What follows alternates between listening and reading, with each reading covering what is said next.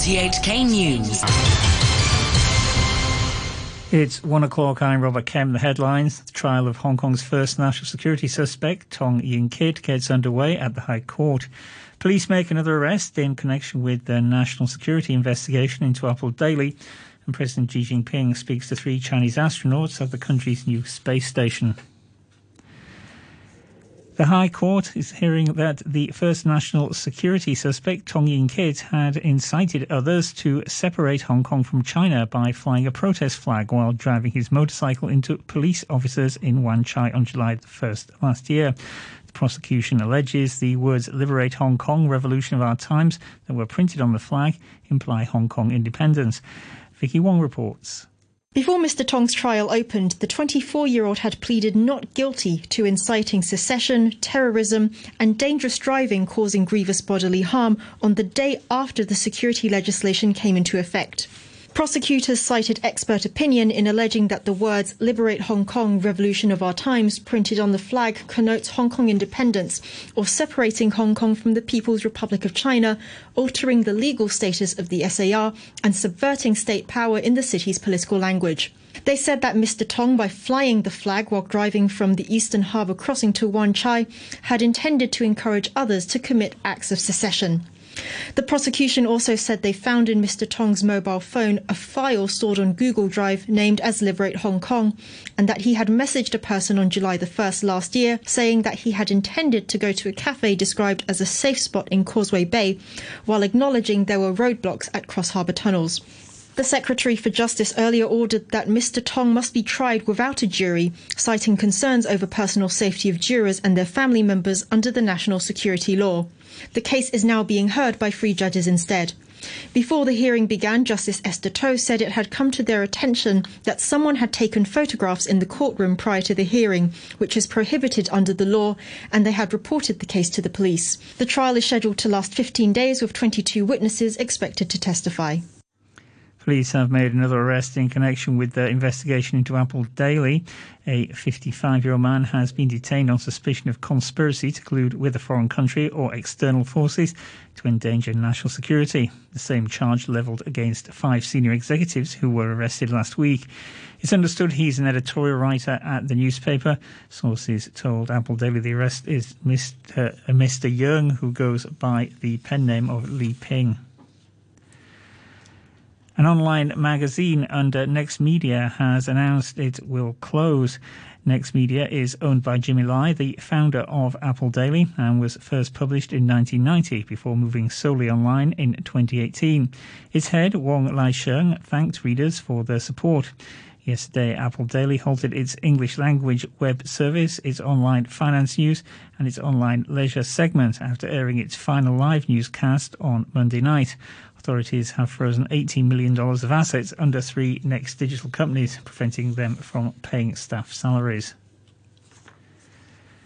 A media lecturer says it will be hard for another newspaper to fill the void left by Apple Daily should the pro-democracy paper fold as expected in the coming days after authorities froze its funds under the national security law.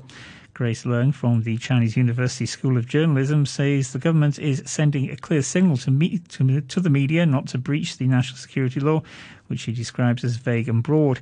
She says it'll curtail press freedom as more journalists will exercise self-censorship. She spoke to RTHK about the paper's legacy. It has promoted what they call that kind of populism in political terms in Hong Kong. So in the past, Hong Kong people are not so aware and they are not so insist on their own rights. But after the past 2 decades, they become more aware on the rights that they should assert, and then they also want to take more initiative and become more provocative in asserting their right. So I think that is the kind of legacy. Even though Apple Daily disappear in our eyesight, that kind of feeling or emotions or sentiments are still there in Hong Kong. President Xi Jinping has spoken to 3 Chinese astronauts for the first time since they arrived at the country's new space station last week. Timmy Sung reports. 你们辛苦了，我代表党中央、国务院 President Xi Jinping said the astronauts' mission had touched the hearts of the people, describing the construction of the space station as an important milestone in the nation's space quest and the contribution to humans' peaceful use of space. He said he looked forward to the return of the astronauts, who will remain at the station for 3 months, conducting experiments and spacewalks. The astronauts told the president they were in good physical condition and adjusting to life in the core module, which is much smaller than the International Space Station. Only 3 astronauts can fit inside at any one time. China has accused the United States of being the region's greatest security risk creator after a US warship again sailed through the Taiwan Strait.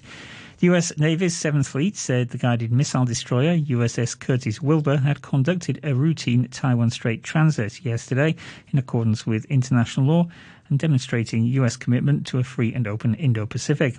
People's Liberation Army's Eastern Theatre Command said their forces had monitored the vessel and warned it.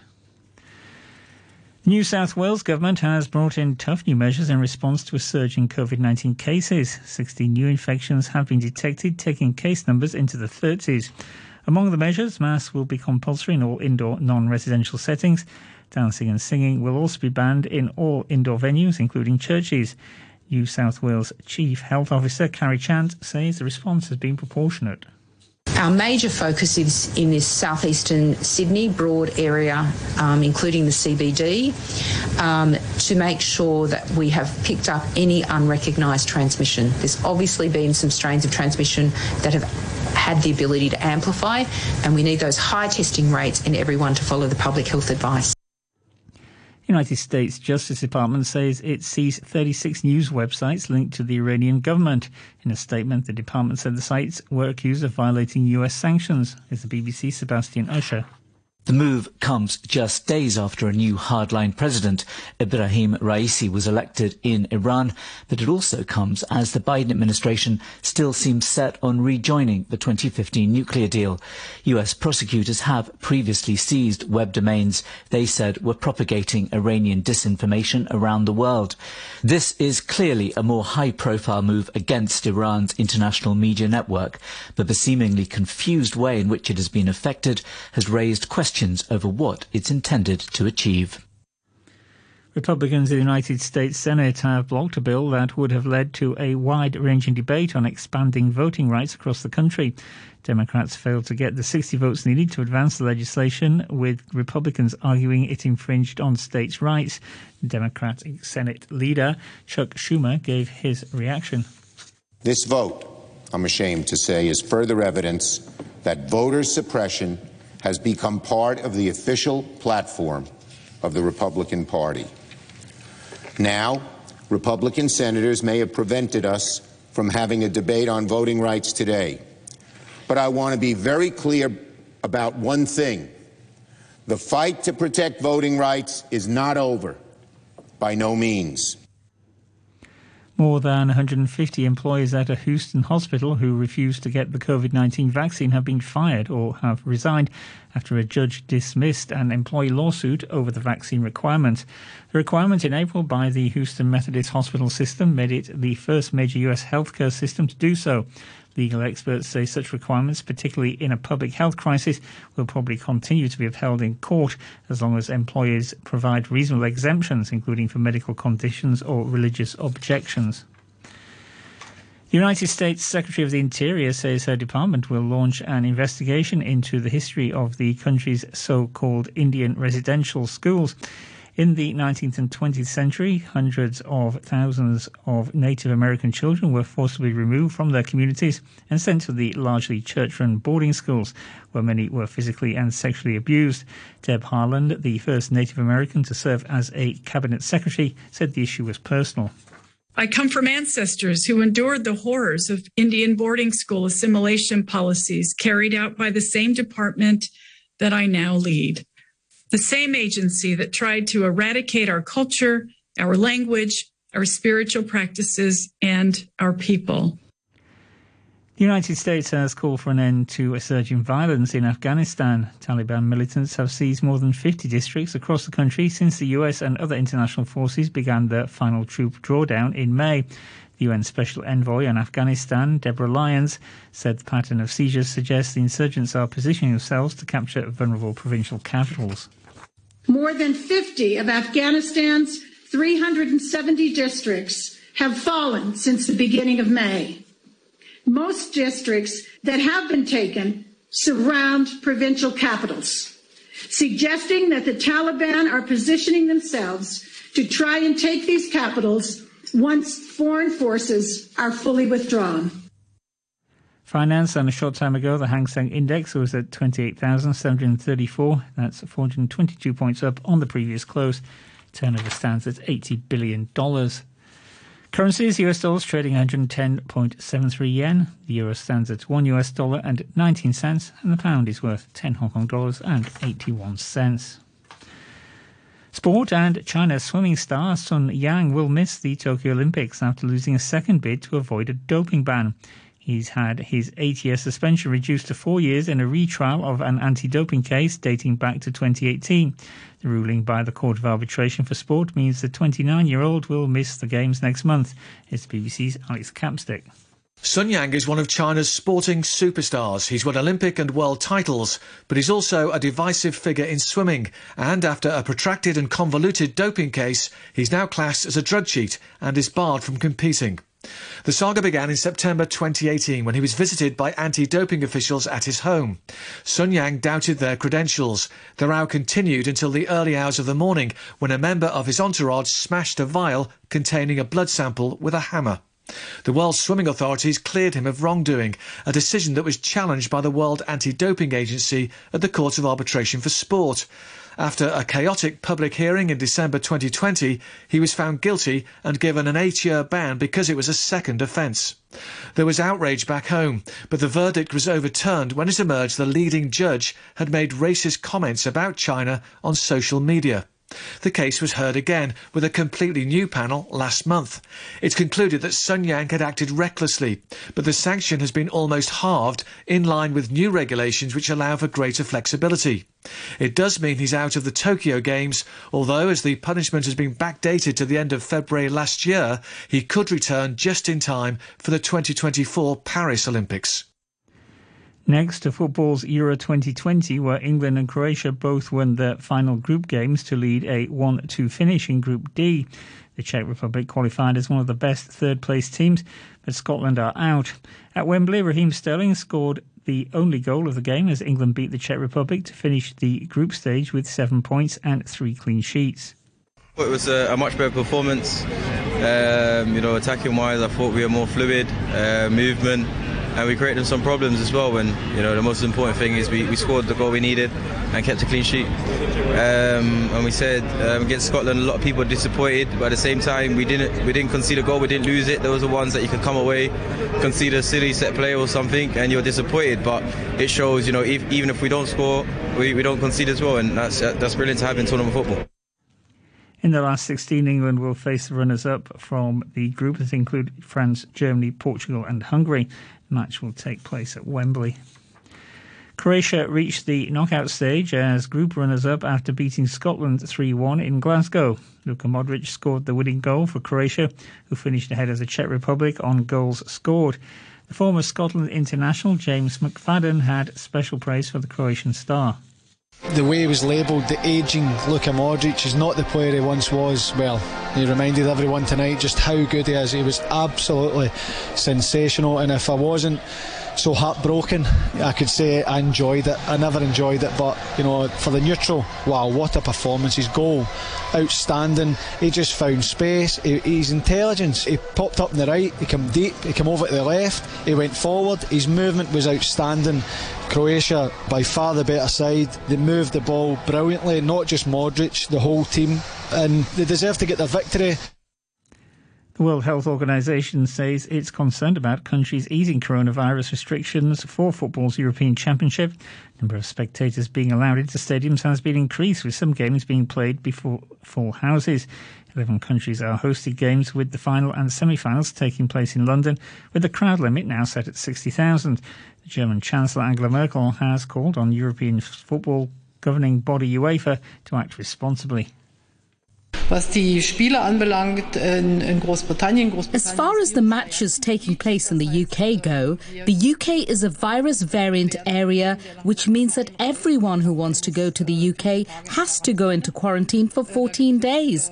And there are only very few exceptions for this. And I think, or rather I hope, that UEFA acts responsibly in this regard. That's the news from RTHK.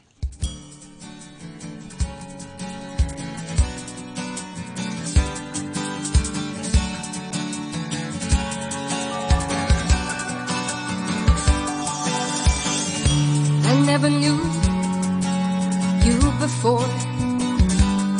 I'd been walking around with my eyes on the floor,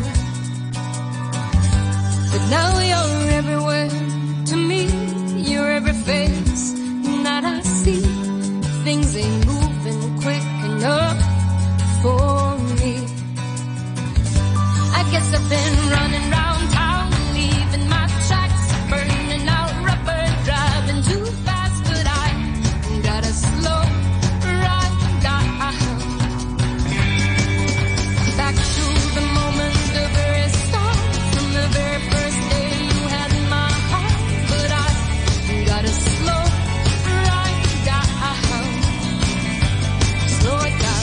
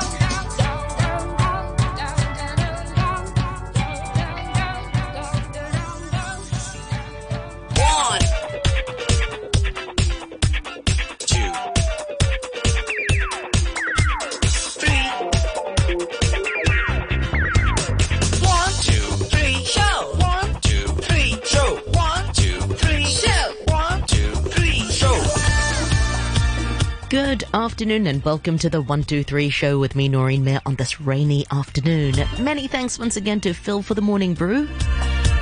This afternoon we have a busy program and an interesting show for you. 1, In about 10 minutes or so, we'll be chatting about the history of some of the names behind some of our MTR stations ahead of the opening of Phase 2 of the Tuen Ma line, which spans across from Tuen Mun all the way through to Wu Kwai Sha, which opens this Sunday. Fingers crossed for that. And we'll be joined by Alan Chang, who is the founder of the Protecting of Hong Kong Names.